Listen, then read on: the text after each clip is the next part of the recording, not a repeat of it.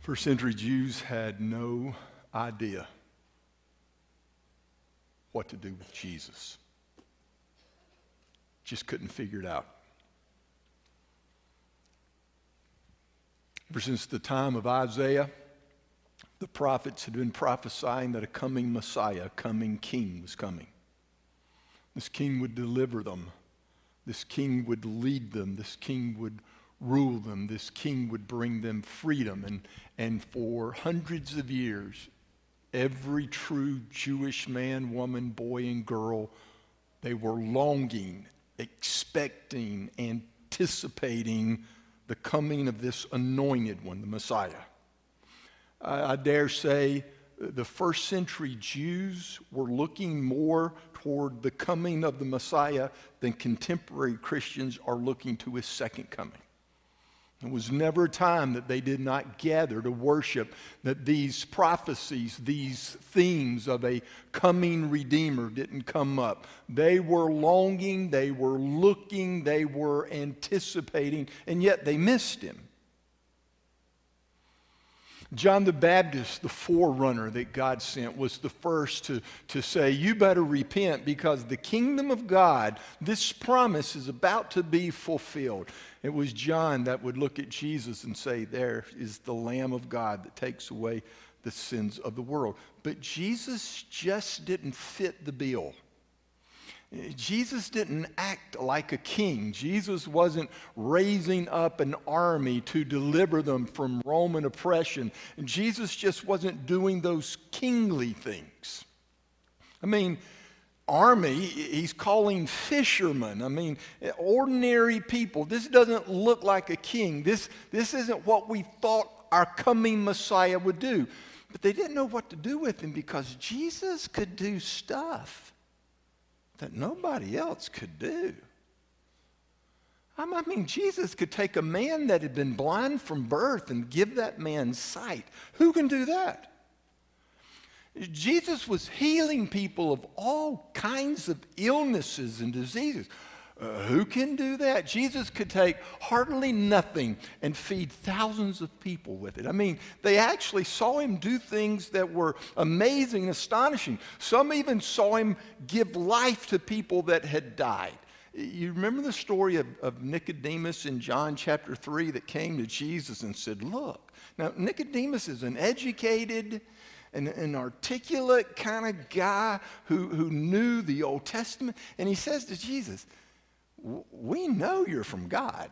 No doubt about it, you're from God. Because you couldn't do the kind of stuff you're doing unless God. So the Jews, they really didn't know what to do with Jesus. He didn't fit what they had in mind about a coming king, but he certainly could do some things that only someone from God could do. So we see them on what we know as Palm Sunday. We see them finally saying, here he is. Hosanna to the Son of David. Blessed is he who comes in the name of the Lord. If you're familiar with this New Testament story, the gospel writers say on that day, the Sunday before Jesus was crucified, he comes riding into Jerusalem on a donkey. And there's this crowd, mass of people that's going before him. I mean, it's like they can't get out of the way. And all the way, they're just shouting and lifting their voices. Hosanna to the Son of David. Blessed is he who comes in the name of the Lord. People are taking their coats off and putting it down as if they're rolling out the red carpet. Those who didn't have coats, cutting palm branches. That's where we get Palm Sunday. And just almost like rolling out the red carpet. Here comes our King. I mean, can you imagine Jesus coming in? These people are just going wild. It's a parade. It's celebration. You talk about something that blow your mind. 4 days later, not only have they rejected him, but they are demanding his death. 4 days. I mean, can you imagine? Could I have been one of those people that take my coat off? Hosanna to the Son of David. Blessed is he. He's here. and 4 days later say, kill him. Put him to death. How does this happen? Does anybody here remember what happened between Jesus coming into Jerusalem? They call him for his crucifixion. The synoptic gospel writers tell us of a second time that Jesus went into the temple the next day and he began to cleanse it. He said, you've made this place into a den of thieves and robbers. Jesus unleashes once again his fury. And the problem is he's not unleashing this fury on the Romans.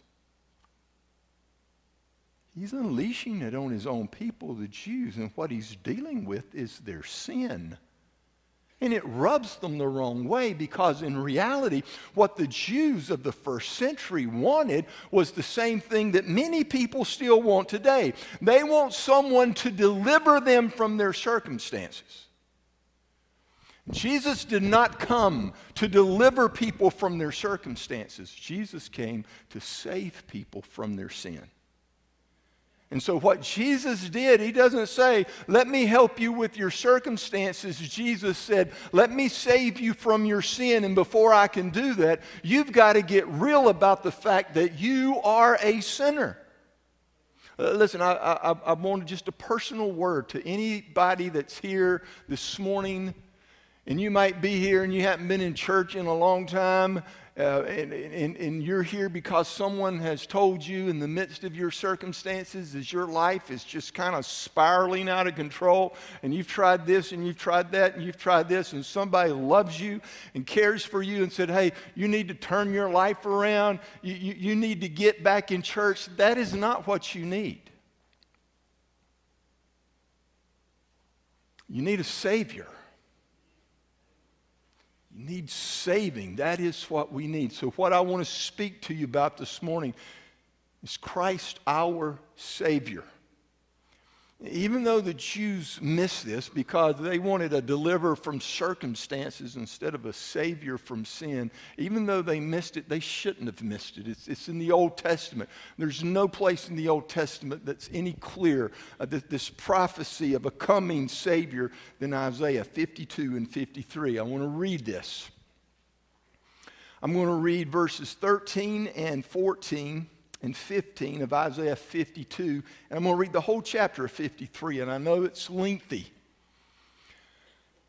But I want you to let the Word of God speak to you. I want you to see this. I've already prayed that the Holy Spirit would open your eyes, open our eyes. Let us see the truths that here. This is packed full of truths. We can't touch them all. We're just going to look at several. But we begin by reading this truth of God's Word. Isaiah chapter 52, verse number 13 is where this prophecy actually begins. And it goes through chapter 53. So I'll read the prophecy in its entirety. God is speaking and says, behold, my servant will prosper. He will be high and lifted up and greatly exalted.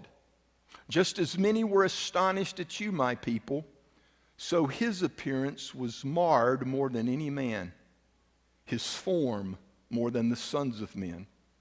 Thus he will sprinkle many nations, and kings will shut their mouths on account of him. For what had not been told them they will see, and what they had not heard they will understand.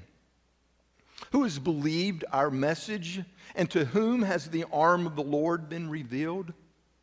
For he grew up before him like a tender shoot, and like a root out of a parched ground.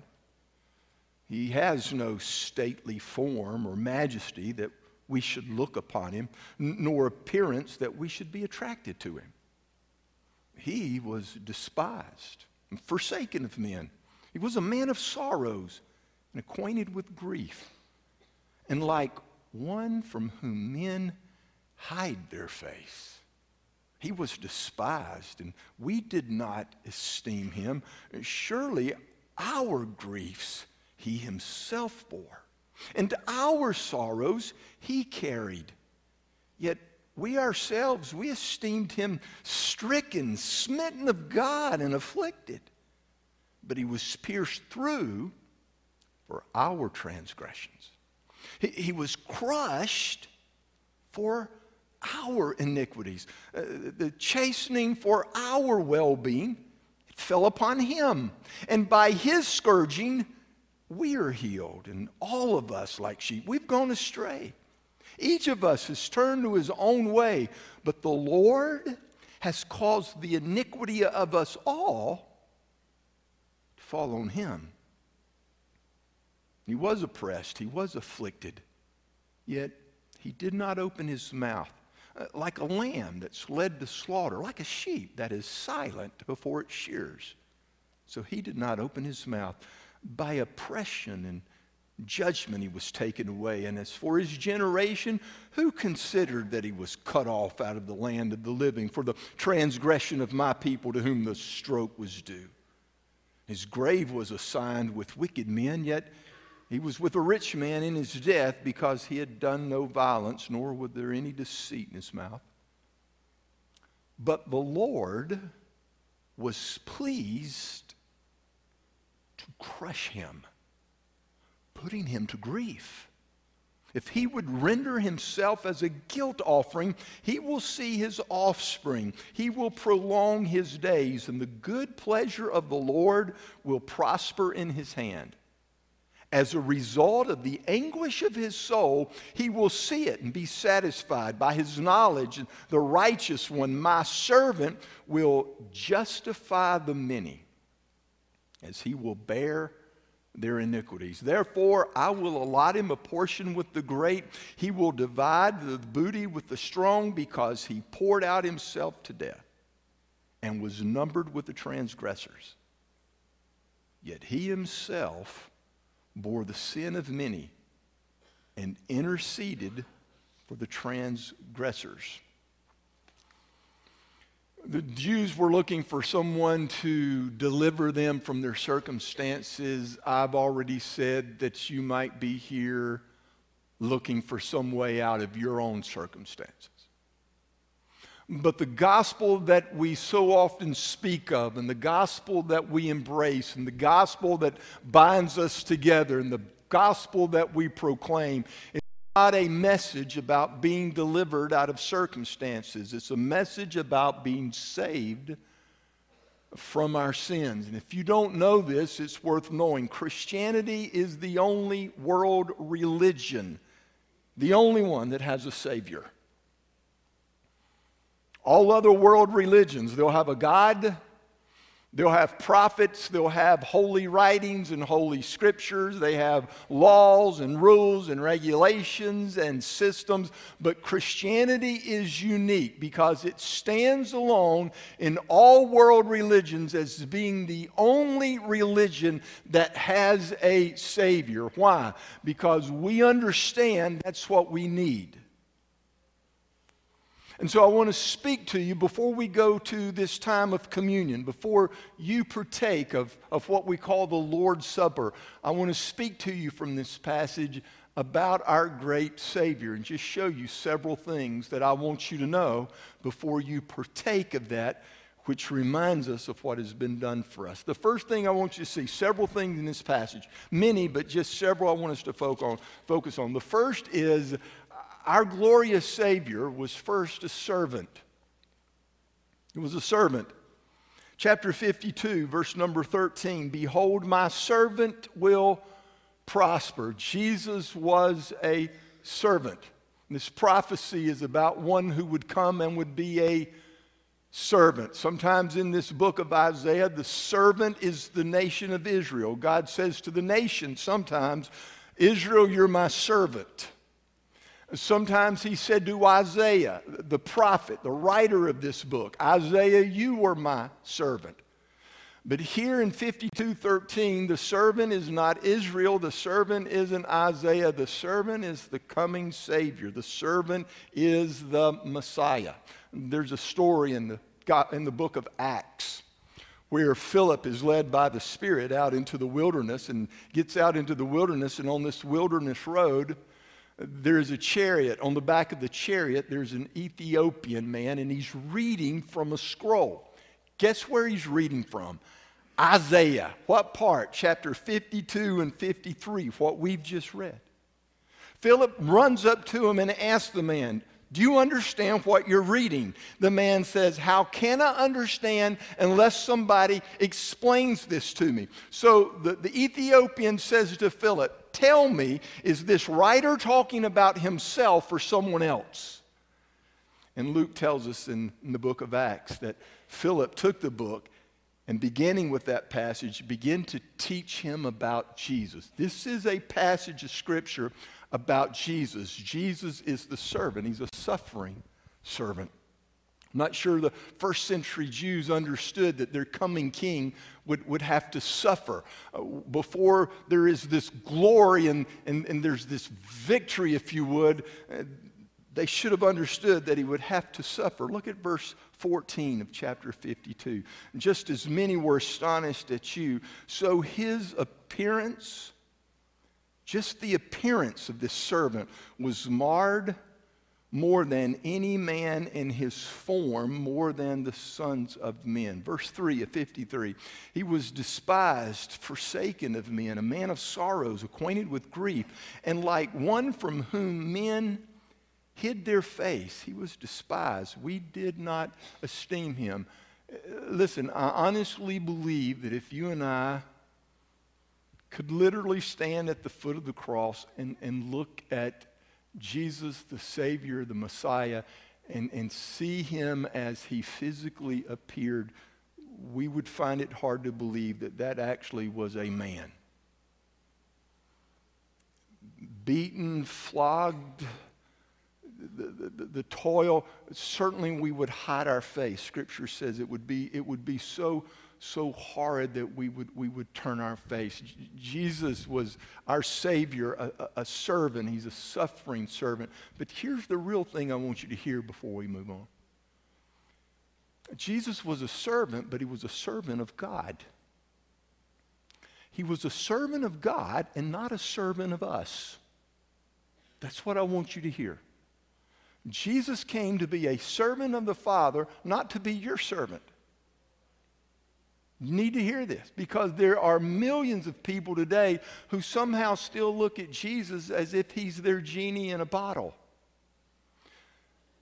God says, verse number 13, behold, my servant will prosper.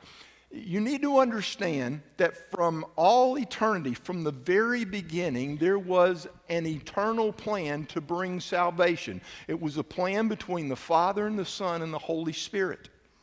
And that plan was to bring salvation. You need to understand that that plan wasn't a plan that they came up with after sin entered into the world. When Adam and Eve sinned, the Father and the Son and the Holy Spirit didn't say, what are we going to do now? The cross is not an afterthought. Scripture tells us that Jesus is the Lamb of God that was slain when? Before the foundations of the world. Satan might have thought, when Adam and Eve sinned, Satan might have thought, oh boy, have I messed up their plan. What Satan didn't know is he had set up their plan. It's an eternal plan. God came, the Father came up with it. Jesus, the Son, was going to pull it off. He was going to perform it. And the Holy Spirit is the one who appropriates it and makes it real for those of us that are in Christ. This has been the eternal plan. Jesus said himself, Jesus said, I didn't come to do my will. I came to do the will of my Father who sent me. Paul says in Philippians chapter 2 that Jesus was obedient even to the point of death on a cross. Who was Jesus being obedient to? He was being obedient to the Father. Jesus was the servant of God. Now here's what I want you to hear. This is the truth I want you to get. There is this, have you heard this song? It was popular not all that long ago, and maybe it's your favorite song. I like the song. There's a truth in it. The song that says, when he was on the cross, I was on his mind. There is a truth there, but there's a greater truth that you need to also know. When he was on the cross, first and foremost, his heavenly Father was on his mind. He came to be this suffering servant who said to his Father, we have had a plan from the beginning and we are going to pull it off. Do I become a recipient of that? You better believe it. Does it show me the love that the Father and the Son and the Holy Spirit has for me? You better believe it. But first and foremost, I want you to hear your pastor say that Jesus came to this earth to serve the Father, not us, because we get that so mixed up.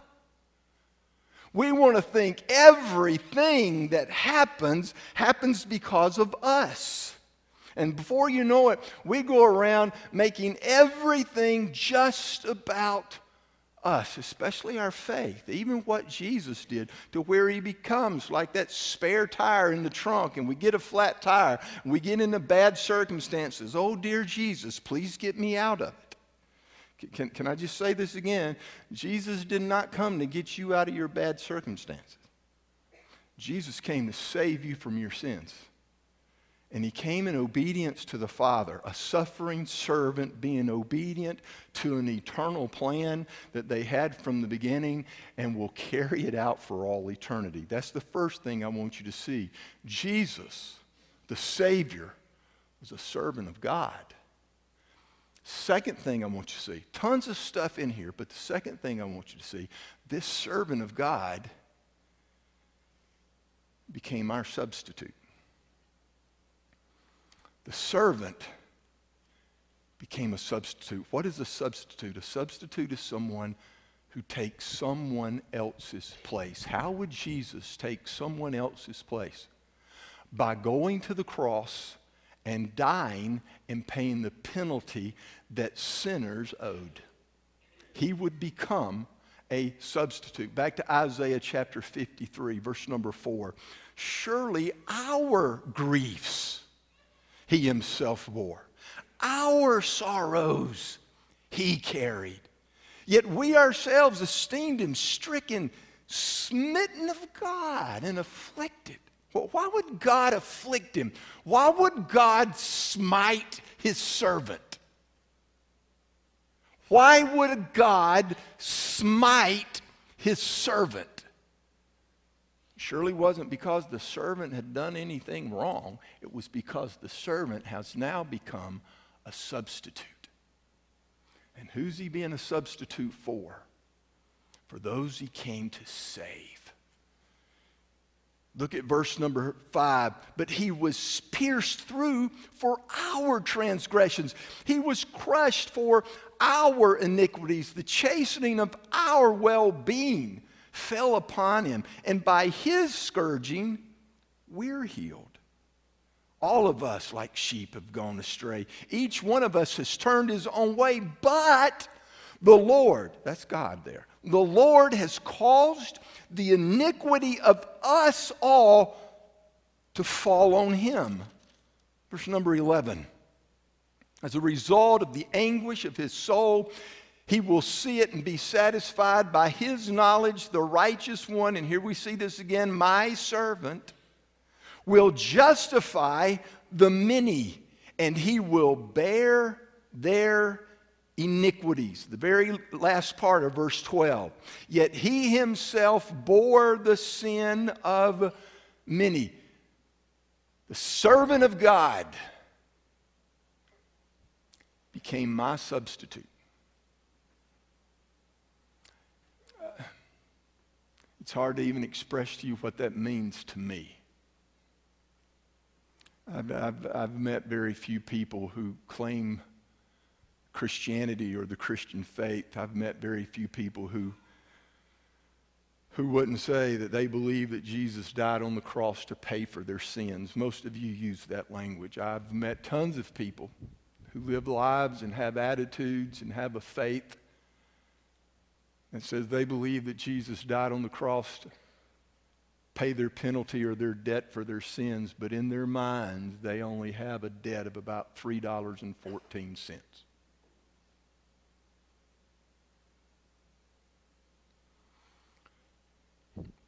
You don't know me. The one who does know me is the one who has made me. The one who knows, my wife doesn't know me. My kids don't know me. I think I know myself, but I don't know myself as well as the one who made me. No, I certainly don't know myself as much as my substitute knows, because my substitute, the servant of God, Jesus, the Messiah, who came to save me, knew me well enough to take every sin I would ever commit in my life and take it upon himself and take my place and stand in and be smitten by God so that I wouldn't be. And I'm going to tell you, that's not a debt of $3.14.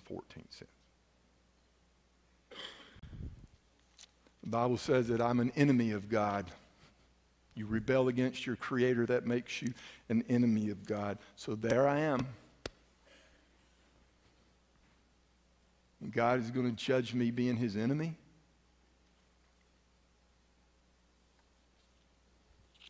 You don't know how many things in my life I've put before God.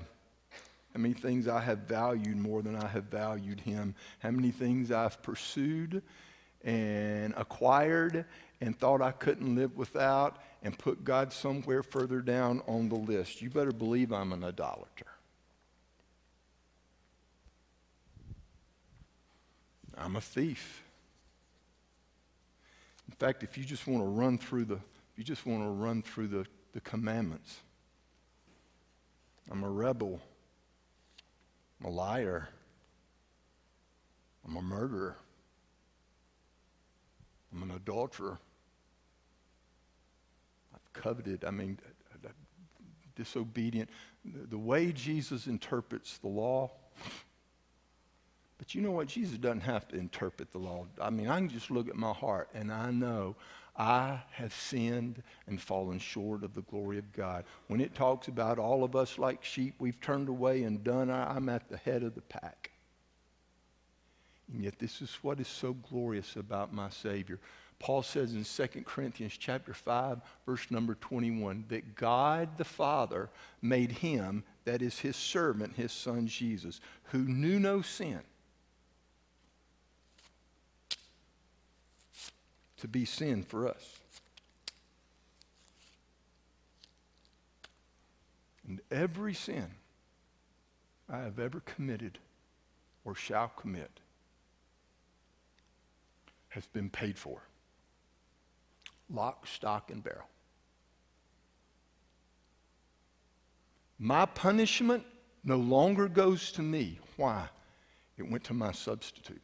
And let me tell you something. God is not going to punish my substitute and then turn around and punish me. He bore them all. My arrogance, my self-centeredness, my unbelief, Jesus said, I will bear his iniquities. And this is what the gospel is all about. Jesus did not die the death of a martyr. A martyr is someone who has some great causes and takes a stand and does what's right, and people don't like it because they're going against culture and they're going to put you to death because you don't agree with them. Jesus was not a martyr. Jesus was a substitute. People argue sometimes. I've heard this argument. Who really killed Jesus? Was it the Jews or was it the Romans? Jesus answers that question when he says, no one takes my life from me. I lay it down. Why? Because I'm serving my Father. We've had a plan. The plan was for me to come and be a substitute for sinners. That means he took my place. And you might say, well, Pastor, do you think Jesus took my place? Somebody asked me that not long ago. Did Jesus take my place? Did Jesus die on the cross for my sins? If you're wondering that, can I ask you a question? Do you need a Savior? Do you need a Savior? I'm not talking about somebody to pay a debt of $3.14. Do you need a Savior? Has there been a time that you've looked and you said, woe is me. I am just undone. My righteousness on my best day is like filthy rags. You don't have to use those words, but I'm going to tell you something. If you've ever felt it, you know what I'm talking about. Do you need a Savior? Do you believe that God sent Jesus to be the Savior? Do you believe he went to that cross to forgive sinners? Do you see yourself as a sinner? Where are you willing to put your faith and trust in him instead of your own self-centered ways? Do you realize you cannot save yourself? And if you say, yeah, then I can tell you without any reservations, atonement has been made for your sins by the atoning work of Jesus Christ as a substitute. This is salvation. There's just so much here, so much more here. I'll just point to one more thing. This servant of God who is the substitute for sinners is also, if you look at the very last part of chapter 53, he is the one who sustains and secures our salvation. It says, and he himself bore the sin of many and interceded for the transgressors. The word interceded is what I want to focus on. I'm learning more and more and more about the saving work of Christ. I really am. And I'm learning that the saving work of Christ certainly has everything to do with the cross, but it also has to do with our risen Savior living to intercede for us, to pray for us. That's what intercession means. He's our defense attorney. And Paul says in Romans 8 that Jesus died, yea, rather was resurrected, and is at the right hand of God making intercession for us. Have you ever heard anybody say that Jesus is praying for you? Let me quickly read Hebrews chapter 7. You might want to jot down this reference. Hebrews 7:25. Therefore, he is able to save forever. This is a word for those that have doubted their salvation.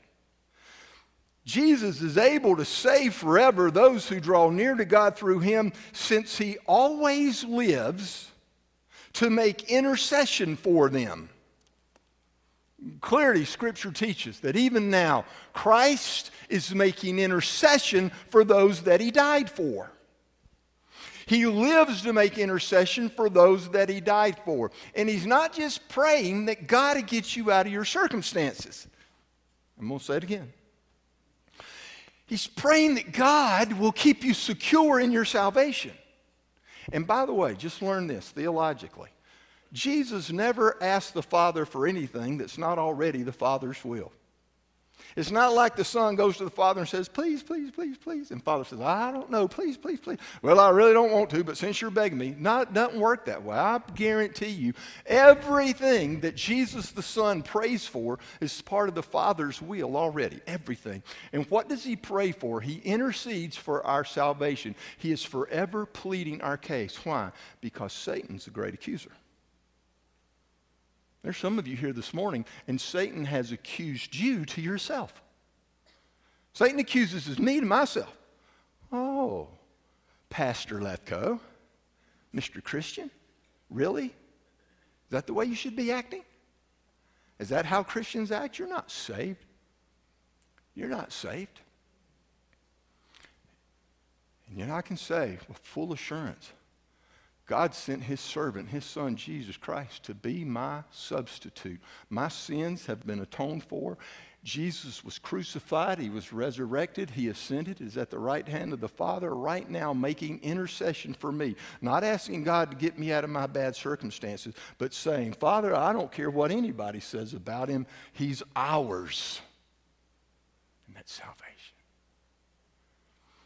That's what communion is about. This is, hallelujah, what a Savior. If you need a Savior, there is one. His name's Jesus. He's the only one. But he's only a Savior to those who can see, and those who believe, and those who begin by saying, woe is me. Let me tell you what. When the Holy Spirit of God opens your eyes to this truth, you'll see two things clearer than you've ever seen them before. First of all, you'll see how wretched you are.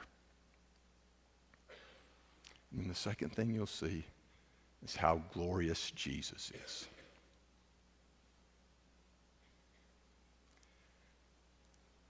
Before we now come to your table, Lord Jesus Christ, we give you thanks for being a humble servant of God, a sufficient sacrifice and substitute for us, and one who eternally secures us and sustains us by your intercessory work.